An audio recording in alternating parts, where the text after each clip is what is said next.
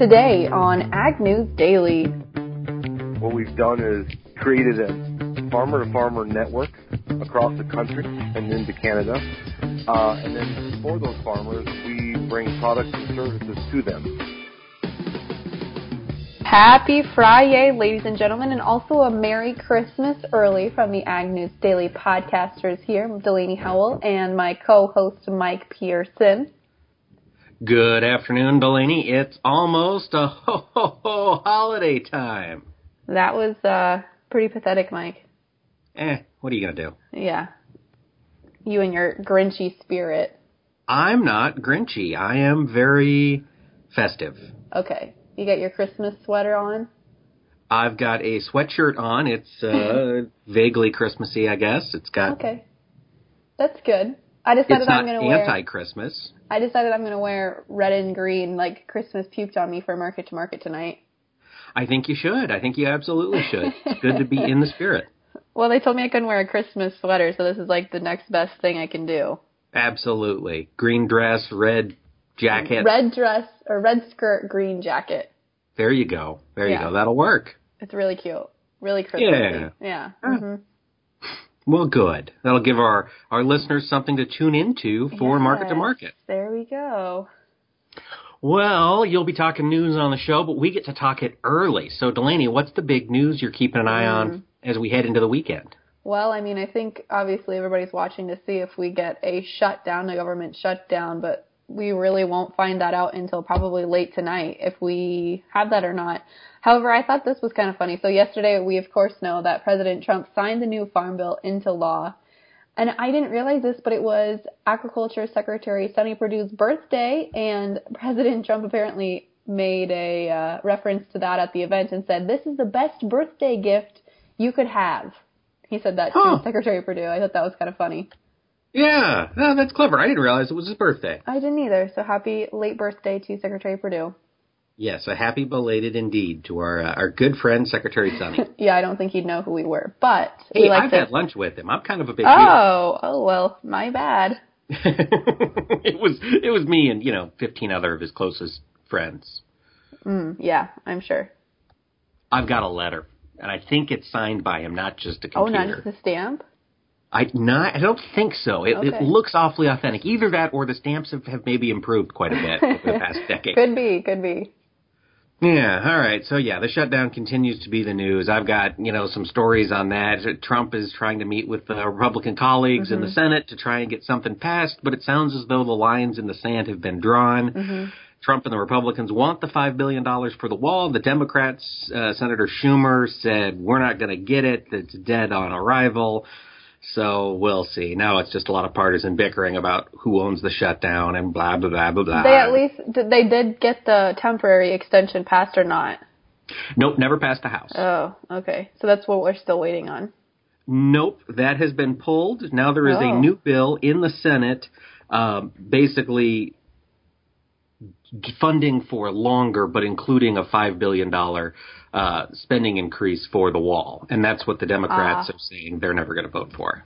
Okay. Yeah, wow. So midnight tonight, we're probably going to shut her down, is my guess. Shut her down. Shut her down. So, folks, that's going to, negate all of the FSA improvements, all of the MFP payments, all that stuff will be going on hold. Yep. Absolutely. Well, yesterday, kind of during the flurry of news happening, we saw the USDA unveil the long-awaited GMO labeling. So food companies and agriculture companies seem to actually, I guess, adhere or like the new guidelines delivered that create kind of a uniform national standard mandating the disclosure of genetically modified food ingredients. So companies can disclose the presence of GMOs via a designated symbol that the USDA chose, a QR code, or use the term bioengineered, which that is what the USDA says aligns more closely to the law that dictates genetically modified organisms. January 2022 is the final compliance date, so I think companies have until then to figure out what they're going to do. But there is one key provision that food companies and agriculture companies seem to be split on. There's a loophole that apparently exempts highly refined ingredients such as corn syrup and vegetable oil. So some businesses like Nestle and Mars and other consumer groups are warning that buyers will remain in the dark about what's in their food, in part because the regulation would exempt a wide range of products if they contain corn syrup or vegetable oil. So the way I understand this, I can label something GMO-free even if it contains corn syrup that was made from, real corn. Or, I think so. Treated corn. Yeah, GMO corn. Yeah. That's the way I understand it, too. Okay, gotcha. Yeah, it's one of those things. I guess my take is don't let them do that. I mean, if they're gonna claim to be GMO free, let's make them be GMO free.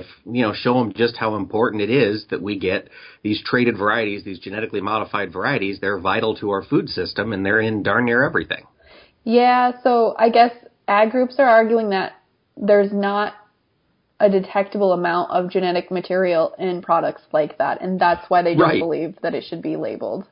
Absolutely. Well, I mean, and that kind of points to the whole stupidity of this whole thing. There's zero molecular difference between corn syrup produced from a traded variety versus a conventional variety, So, yeah, I guess then, why should you have to label it if there's no difference? But then why are they labeling it all if there's no difference? It's all just stupid.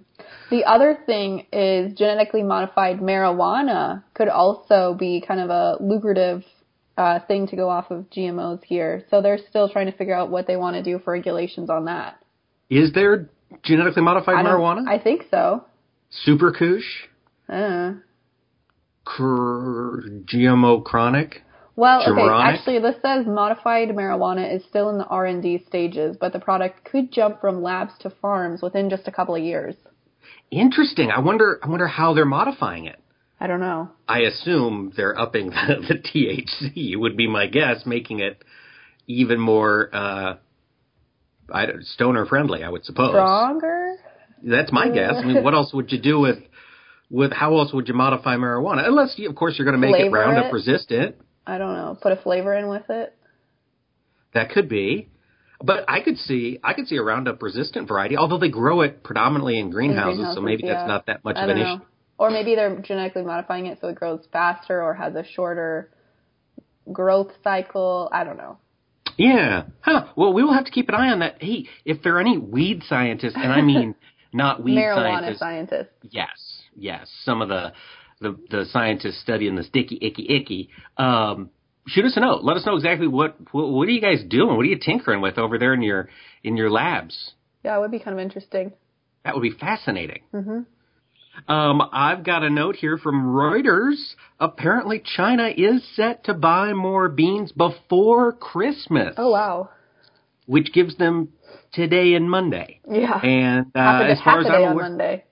We don't have any confirmations of sales coming, but they're saying that apparently China is set to purchase another 2 million metric tons of beans here before the Christmas holiday. So get on it, China, if you're going to be doing it. Well, so going off of that, talking about trade a little bit more, one of the things that got signed into the Farm Bill that I don't think really has made it to the forefront yet is trade with Cuba. So with the new Farm Bill that's now officially into law because President Trump signed it yesterday, we have the U.S. will be allowed to basically market products, commodity products in Cuba because the U.S. commodity exporters can now use the Department of Agriculture's market promotion funding in Cuba. So I thought that was kind of exciting. There are basically no barriers now. Cuba is no longer treated any different from any other foreign market, and for a long time there we were kind of hesitant to trade with Cuba. We had, of course, the trade embargo with Cuba. Now Cuba is even. We can trade with them, and I think I've talked to quite a few people who think Cuba is going to be kind of an up-and-coming market for the U.S. here moving forward. Now, that's interesting. So this removes all the restrictions that Cuba used to have on buying agricultural goods from the U.S.? They no longer have to pay in cash? Right. Interesting. That is a big change. Yeah. So that'll be nice. That could be a decent market for our friends, especially in the Southeast and at the Gulf ports. So maybe we can ship a few more beans to Cuba here over the next year. That would certainly be helpful. Yes.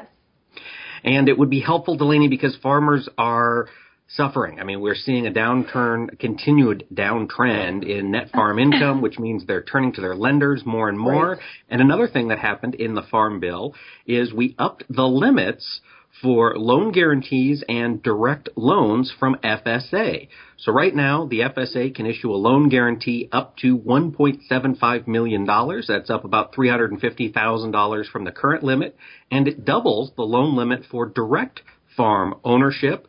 So these are the real estate loans to $600,000. And operating loans, you can now borrow from the FSA directly up to $400,000. So this is good news for those of you who are trying to crunch some numbers and make things pencil. A lot of times they come with additional strings, but you can get a pretty darn good interest rate on operating notes from the FSA. All right. Good news there. Yeah, but remember, those offices might well be closed right. if the government shuts down. Yeah. And they're going to be closed probably Monday and Tuesday anyway due to the Christmas holiday. Yep, for sure. So we're looking at end of next week if we don't have a government shutdown. If we do have a government shutdown, I don't know what happens or what has to happen. For what? For us to reopen the government, I guess. For it to be not shut down. Funding gets restored. The Senate votes and they pass one of these funding measures, and then the spigot gets turned back on, and everybody goes back to work. Okay. Yep. So I'm all out of news, Delaney. We've got a good interview. Yes. Do you have any other news? Yeah, I have one other quick piece here. Going down to Brazil, we've got a little bit of news here coming out related to JBS. Federal police raided the home of Science and Technology Minister Gilberto Kassab over allegations that he received up to $13.8 million in bribes from JBS. Jeez, I got to get a job in the government down in Brazil. I tell you what, that sounds like one of the most lucrative gigs going. Yeah, I know. You could be a millionaire. I absolutely would be. Folks, I'm willing to take a bribe right now. I don't know what you'd bribe me for, but I'm absolutely for sale. I think you have to have power to get a bribe. Oh, you think so? So I think you're probably out. Yep, I'm probably Sorry out. To tell you. Well, that's the way the cookie crumbles sometimes, that's Delaney. The way. Well, let's jump into the markets. What do you say? Let's do it, Mike. All right, folks, and our markets are brought to us by our friends at the Zaner Group. Remember, you can get in touch with them any time of the year, probably not on Tuesday, but I would guess any other day. They're going to be in the office. They're happy to take your call and help you out with your marketing risk management ordeal. So give them a shout. You can reach them at 312-277-0050, or you can visit them on the web at zaner.com and tell them you heard it, of course, on Ag News Daily. Looking at the grain markets, we've got a little bit of strength in the corn market today. March corn was up 1 1/4 cents at 376.5. The May contract up 1 1/4 as well at 382 1/4.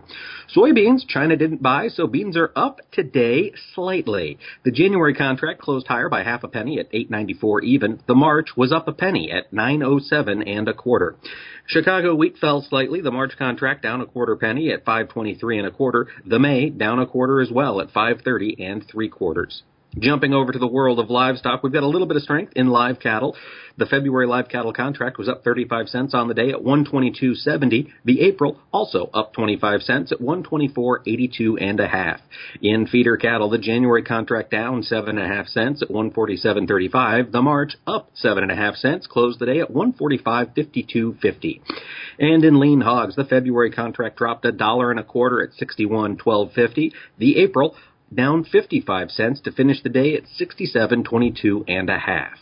Looking over at the dairy market, in Class 3 milk, December contract unchanged on the day. January down a penny at 14.29, and the Feb down 3 cents to finish the day at 14.49.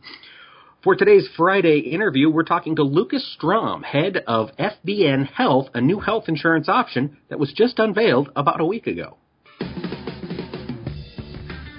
Well, as we head into the weekend, it's time to think in detail about your operation and what is really affecting that bottom line before you go in and meet with your lender.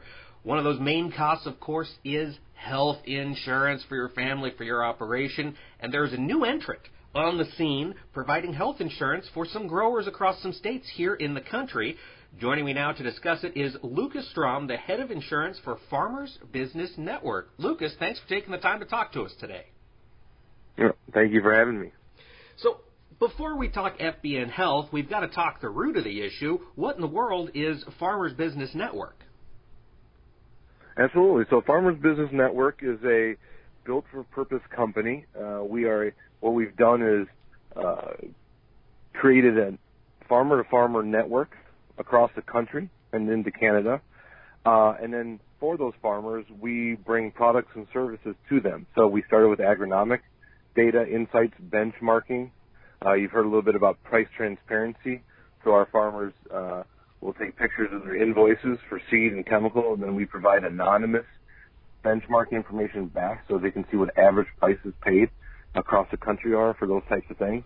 So what we're doing is trying to take information or data, turn it into information across the network, and empower farmers.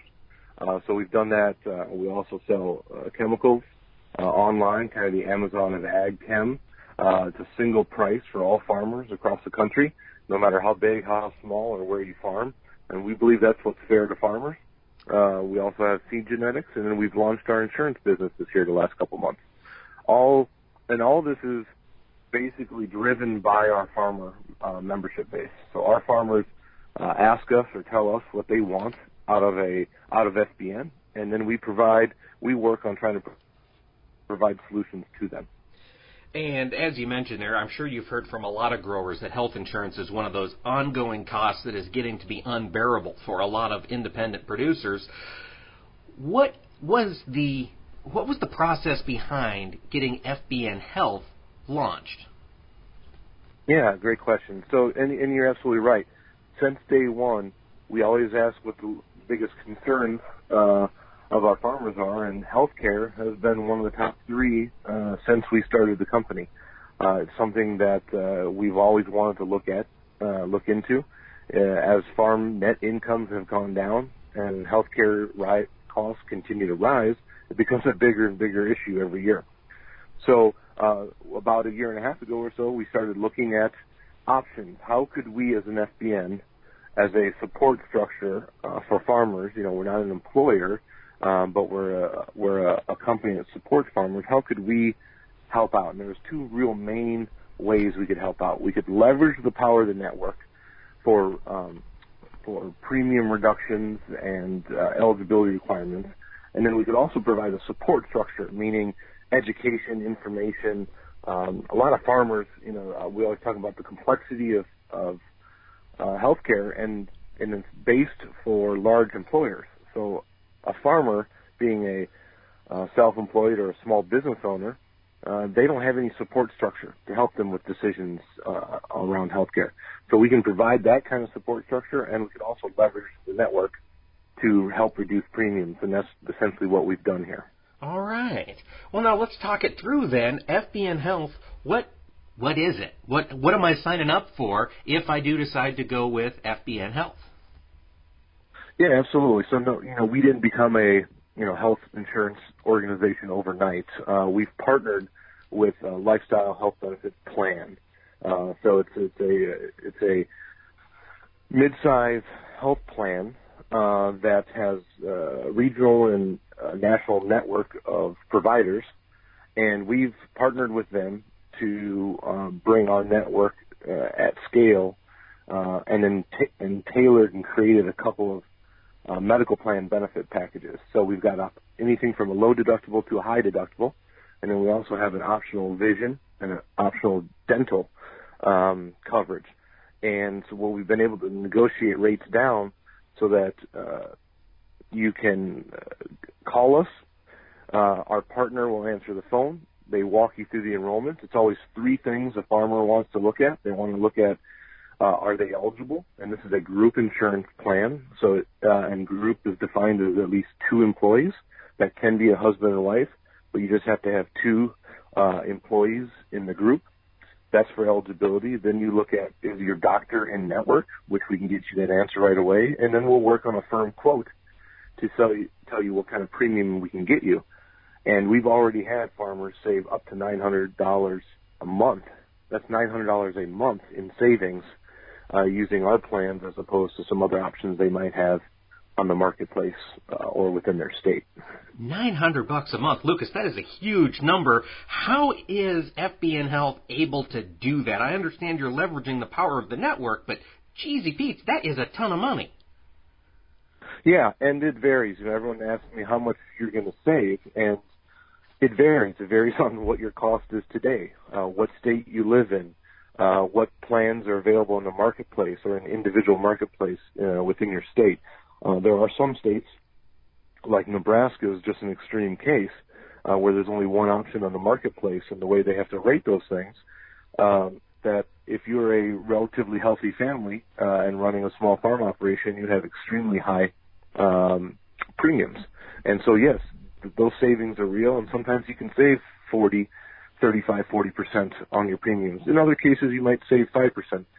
There might be cases where you don't save and you have a good option. So it's always easiest to say, call us. It doesn't cost anything to get a second opinion.